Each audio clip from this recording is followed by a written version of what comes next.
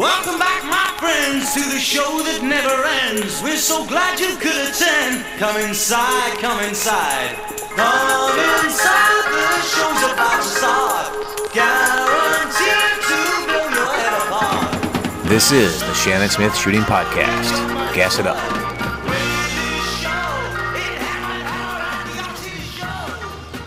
Welcome back, guys, to the Shannon Smith Shooting Show Podcast. Or Truckcast. Maybe I'll change the name of it. So I'm going to quit saying that I'm going to be more frequent in getting these out because it doesn't seem to be happening, but I'm doing the best I can, and I just like talking about shooting, so I do this for me as much as I do for you guys when I have time to get around to it, so I will not try to be more frequent, but maybe I will. So a little later than I wanted, but we're going to talk about the Multigun Nationals that we had here at Universal. And holy cow, man, does everybody seem to have a podcast these days? So I've gotten out of listening to them a little bit for no particular reason, really. Just kind of gotten away from it in the truck. But I've gotten back recently, and there was a lot of good podcasts on the Multigun. I was on one with the Rock Castle Shooting Show, or the Rock Castle Gun Show, I think it's called. That was it's actually on ESPN Radio too, which is kind of cool. And it's all about multi-gun. They have a real successful range up there in Kentucky, put on a lot of good matches, which I have not been to yet, but hopefully I'll be able to try one out here before long. But it was nice to meet those guys and be a part of their show. Josh Froelich's got one now called Addicted. I've only listened to 2 episodes so far, but they were pretty good. One with Jerry Micklick on talking about the Nationals as well as some other stuff.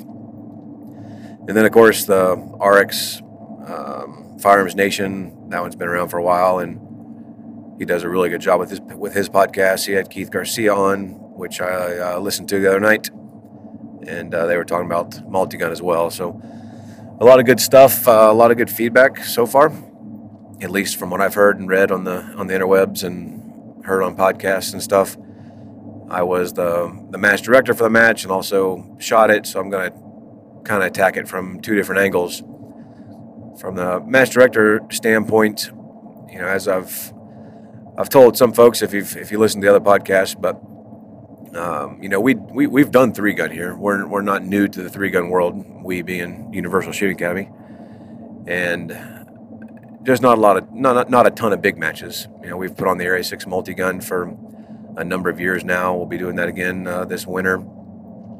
And then we do local matches every month. We've got one this Saturday here in a couple days. But I don't have, as experience goes, I don't have a lot of experience in the 3-gun world outside of around here. So I've shot a fair number of 3-gun nation matches. Shot the USPSA Nationals last year in Las Vegas. But I don't have any outlaw experience. So I think that's probably a pro and a con, maybe. Part of the way I looked at it was I don't know any better.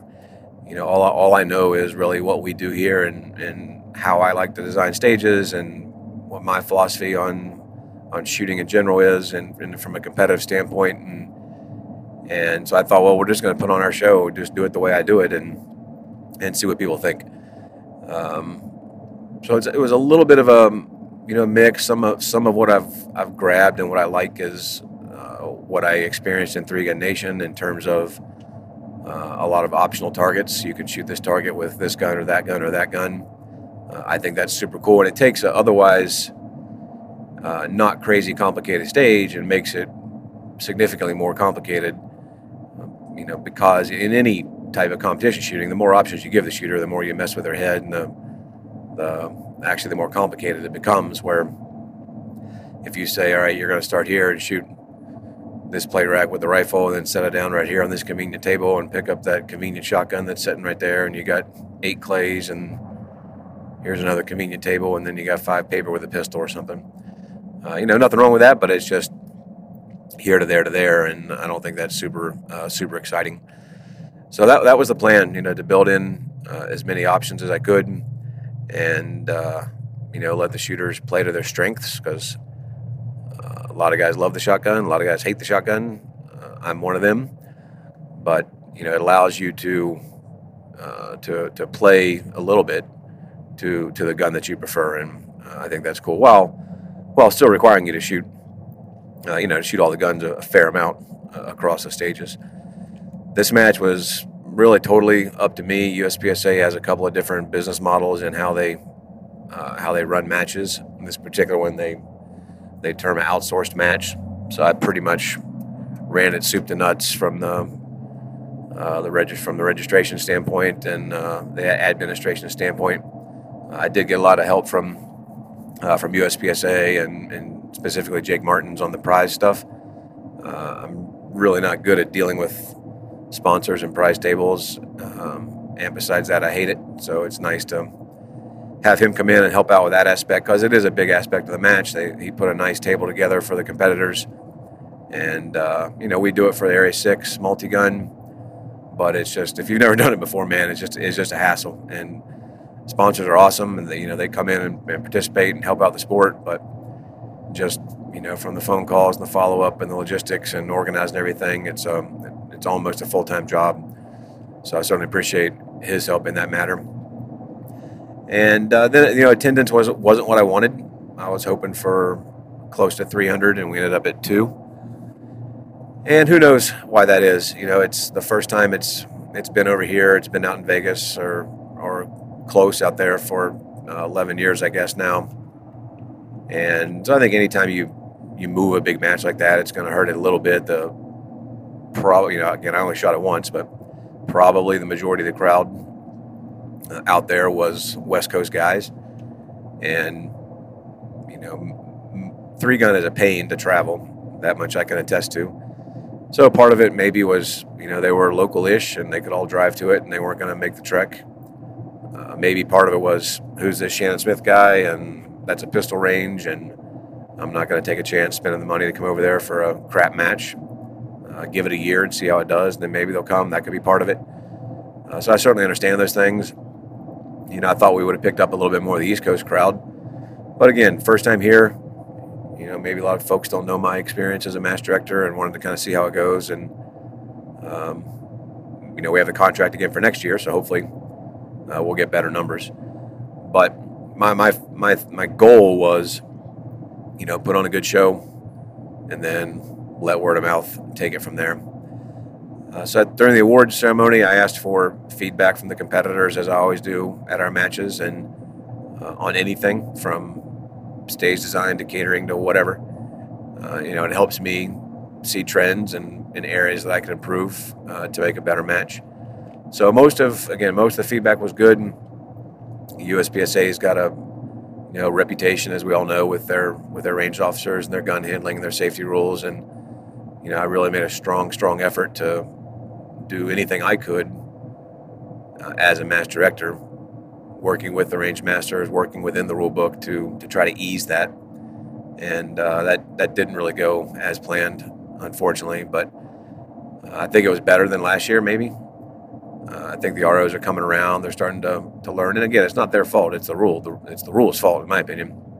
And, again, I don't really know where the fault is. Like, USPSA only does a couple of matches a year in multi-gun. I don't even know any of them other than the national championship and my Area 6. I don't know of any other area multi-gun championships within USPSA. Maybe there are some, but there's just not that many. So they don't have, the range officers don't have the experience, and maybe they don't have the motivation.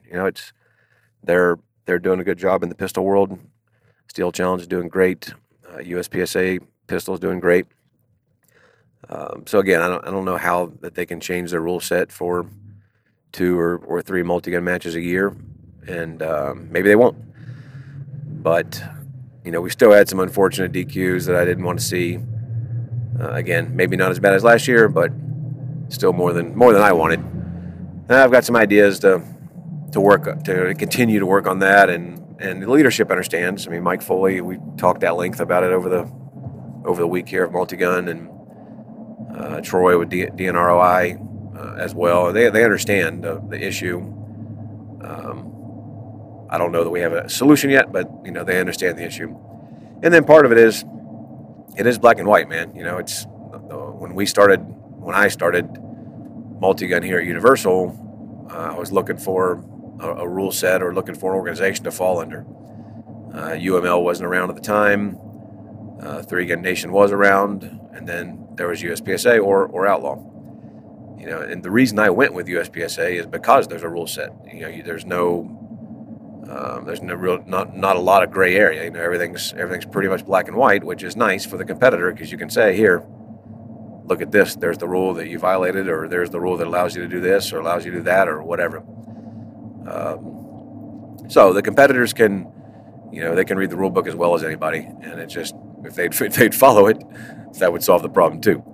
But the issue is, they come from shooting 3-gun, multi-gun at a lot of different venues that are different in terms of gun handling stuff, and they just fall back into their ways. So we'll continue to work on that. It wasn't awesome, but it wasn't the end of the world either. And you look at look at guys that do shoot the USPSA multi-gun stuff, especially our local crowd here. They understand it, and I don't think any of them had any problems. So I guess there's that.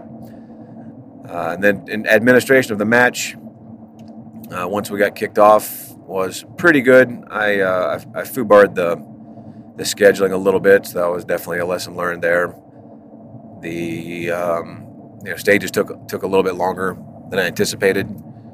I was banking an hour per shooter with like a 5-minute turn per, and missed the mark on that, so it was closer to an hour and a half. So that's an easy correction I'll make for next year, and that really wasn't a big deal. I mean, hell, maybe nobody even else noticed. I was beating myself up pretty hard on it because that's a rookie mistake. I should have known better, but there was plenty of daylight at the end of the day, and it really just caused a late start for the afternoon guys and a late finish for the afternoon guys. But I didn't really get any comments on that, which surprised me. But I think part of that is 3-gunners are just kind of used to waiting around, and I think I mentioned this in the other podcast, but the other option is the one-on, one-off schedule, but that's requiring every competitor to be here all day, every day, and I don't know. I'm just not, as a competitor, I don't like that. There's too much waiting around, and I think that comes from like the bigger Outlaw 3-gun matches where the stages are 4 minutes long, and there's a whole lot of gear changes and remembering the stages, and so they like that downtime in between to get refocused on the next stage, where a little bit faster match like this, maybe that level of prep isn't required, and they're able to get ready for the next stage.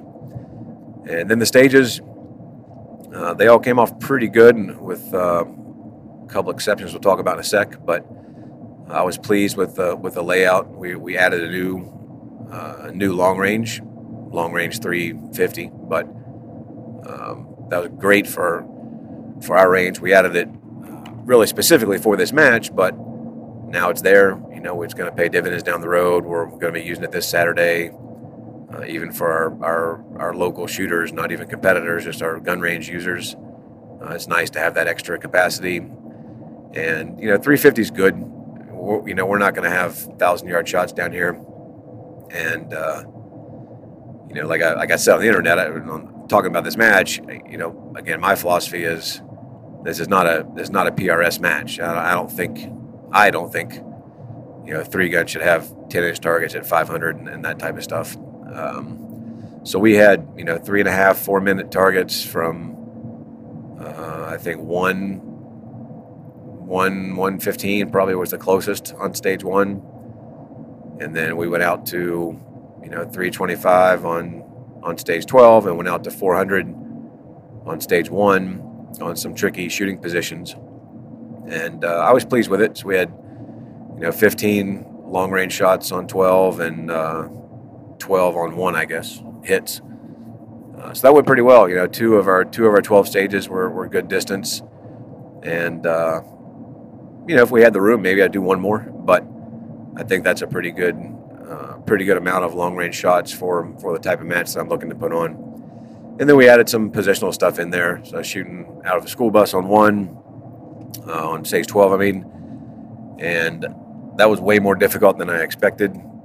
The just the way the bus was orientated, the first position, I didn't think it was going to be that hard, but the first position was with the way the driver's seat was, and it was in your way, you couldn't get your elbows set, and it just made it more difficult than I expected. And even the car, so we had a little sedan you shot out of the driver's side rear window through the passenger side rear window to the targets, and it was a pretty solid rest. The problem, which contrary to popular belief, I'm not out there shooting all week, so I never shot from that position until the match. But what I didn't expect was the damn window was like 3 inches too high, so you couldn't get your elbow on your knee from a kneeling position, and so I was kind of getting up on my tiptoe to touch my knee to the elbow, and that was sucky, and like a double kneeling was not super stable, and it was too low to crouch, and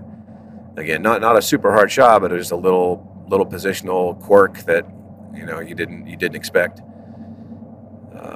And then stage one, we again, I think decent sized targets, but we added some position stuff in there. So we built one of those tank brake things that we affectionately call the asterisk. That was pretty solid. I don't think that was that hard of a position. And then the rope. So we had I think it was a 2-inch thick rope strung between two supports, and you had targets from 1 to 4, and that was a tough position. And the way we set the make ready for the rifle portion was back at the tank brake position, so nobody touched a rifle to that rope until the buzzer went off. So you did have an opportunity to try it out or test it. It was kind of figure it out as you go, and saw a lot of crazy different techniques on that one. I was seriously considering just doing a sitting position. We had a vision barrier that was going to prevent you from going prone, but you could make a sitting position or a kneeling position, unsupported by the rope. And that was kind of going to be my go-to, but I thought, well, let's try it anyway when we get up there. And I got through it. I had nine extra shots, I think, from that position, which normally is not the standard from a position for extra shots, but I was happy to get out of there with the hits. You just couldn't stabilize the gun. I mean, it was not stopping. The inside 200-yard targets weren't too horrible, although I missed the 175 a couple of times.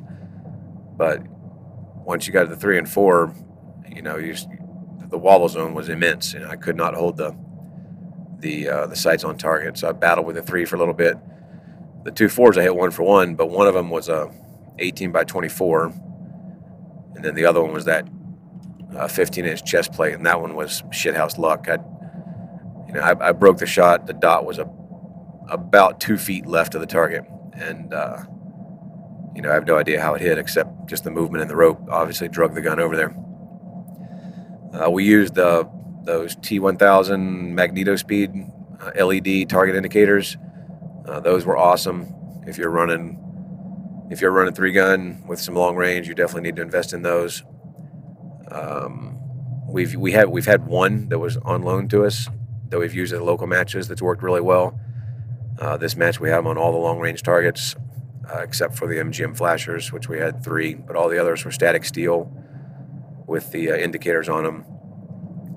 So it's the first time we've put it into play in a big match, and I give it an A or A- performance. The only issues we had, they're attached to the electronic housing unit is attached to the Velcro base via little Velcro straps that wrap around, go through a loop, you pull it back on itself and Velcro it down. We had a couple of those come loose, maybe from vibration, maybe from the weather. We had some rain, who knows? And it didn't hurt the target, but what happened is the top half of it fell off. The bottom half of it was still attached, and upon hit, it was still flashing, but because the indicator panel thingy-majigger had changed orientation a little bit, you could no longer see the flash from where you were at. So I'm going to replace those with the zip ties for the next match, which will make it a pain in the ass to change batteries. You'll have to cut the zip tie, but no big deal. Zip ties are cheap, and They're not going to rattle loose. And then 2 instances we had. So if you haven't seen these things, they have I call it polymer, although it's probably not, but a plasticky, like those self-resealing targets you've seen, like from Newbold or something, that type of material. But that's what the light reflects through, and that's what you're seeing. And it's made to take a hit, so they can take up to 150 hits or something. And it's really amazing. I mean, you can see the 5.56 bullet go through, and it just ends up in a pinhole. But what happened on at least 2 occasions is I think I set them on the right side of the steel, on the theory that most people are going to yank it left. But what happened on a couple occasions is I think the bullet just caught the edge of the steel. That deformed the bullet, and so now you had a much less aerodynamic or chunkier piece of bullet hitting those polymer windows, let's call them. And that knocked it off on 2 cases. Well, knocked it off on one case and knocked it out of his little channel on the other. Doesn't hurt the mechanism. Just the problem is, again, you just don't see the flash. So you go down there and put it back in the channel, and it's ready to rock. So no big deal. The only other thing I would say on that is I noticed a couple of the range officers getting complacent, and they're just watching for the flash of the indicators, because you can see them plain as day with the naked eye, and not looking through glass. So I would still recommend the range officer watch the target through the glass, because I know at least one of those instances it caused a reshoot because the competitor was hitting the target, but the RO wasn't calling hit because the LED, they couldn't see the LED. Where if he had been watching through the glass, he could have visibly seen the target get hit, called the hit, moved on, and you're ready to go. Save us a reshoot. But not the end of the world. Live and learn. And a lot of the other stages were good. Lots of options. All shotgun stage was pretty cool. Hand-thrown clay targets, some buckshot. And the reason I did the buckshot, some people were griping about that a little bit, but in USPSA, if you slug a steel, it's a match DQ. So the skill set I wanted to test was the ability to candy cane some loads, or throw some alternate rounds in there throughout the shotgun course. And actually, Daniel Horner came up with this idea. We were kind of chatting back and forth about stages to run some buckshot on paper throughout the stage. So you're getting that skill set that I wanted to test. But if somebody makes a mistake, gets their load wrong or whatever, and buckshot's a piece of steel, it's fine. It's not a match DQ. So I thought that was a great idea. Allowed me to test the skill I wanted to test without the threat of DQing somebody for shooting the wrong target accidentally. So I'll probably expect to see more of that. And I know buckshot's not super popular at matches, but with the USPSA rule of the steel DQ thing, I think it's a pretty good idea to give the competitor the option to play with ammo and not the threat of a disqualification. So that was cool. Now on to stage 7 and 12, actually. So stage 7 was a up and back thing. 2 shooting areas, all 3 guns, single bay. And I had all the dump barrels at the front of the stage for a reason. That the main reason, you were going to have to go up and back anyway, even if there were dump barrels spread around, you still would have had to go up and back to some degree. But the reason I didn't have a barrel in the uprange shooting position is I was trying to prevent somebody coming from downrange, let's say with a shotgun, being done with a shotgun, running uprange to the next, back to the first position. It's hard to describe without seeing it, but if I then go to dump my shotgun in that barrel as I'm running uprange, it's pretty tempting and easy to break the 180 as you're putting the shotgun in the barrel. So that's really the main reason I didn't have a dump barrel back there. But that resulted in an extra trip up and back, because now you're stuck back there with a long gun, nowhere to dump it. So you got to run back up and dump, only to have to run back and shoot again. But that was cool. So get some moving around, a short little tight bay stage, but allowing some movement in there. Well, somebody figured out to save a trip up and down, they would just set their rifle on the ground at their feet, because you could finish the last few pistol shots from a stationary position, more or less, thus saving you, I think, 2 trips up and back.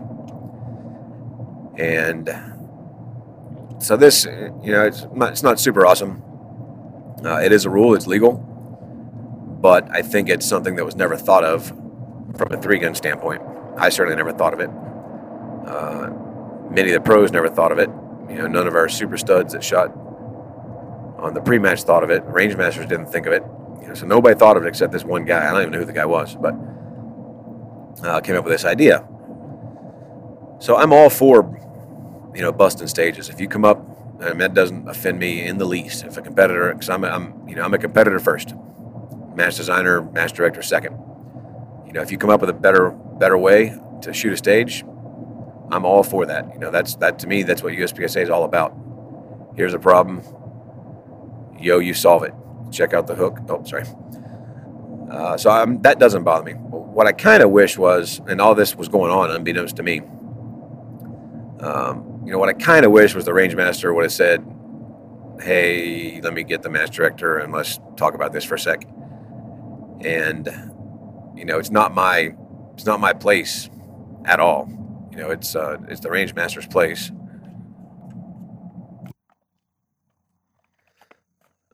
Sorry, a little break in the action there. I'm back. But anyway, so that's the range master's domain. Once the match kicks off, really, match director is kind of out of it. So, they didn't do the wrong thing by making the decision, and maybe there's nothing we could have done. But if I could have, I would have stopped that from happening. Because I'm not against somebody breaking the stage or coming up with something like that at all.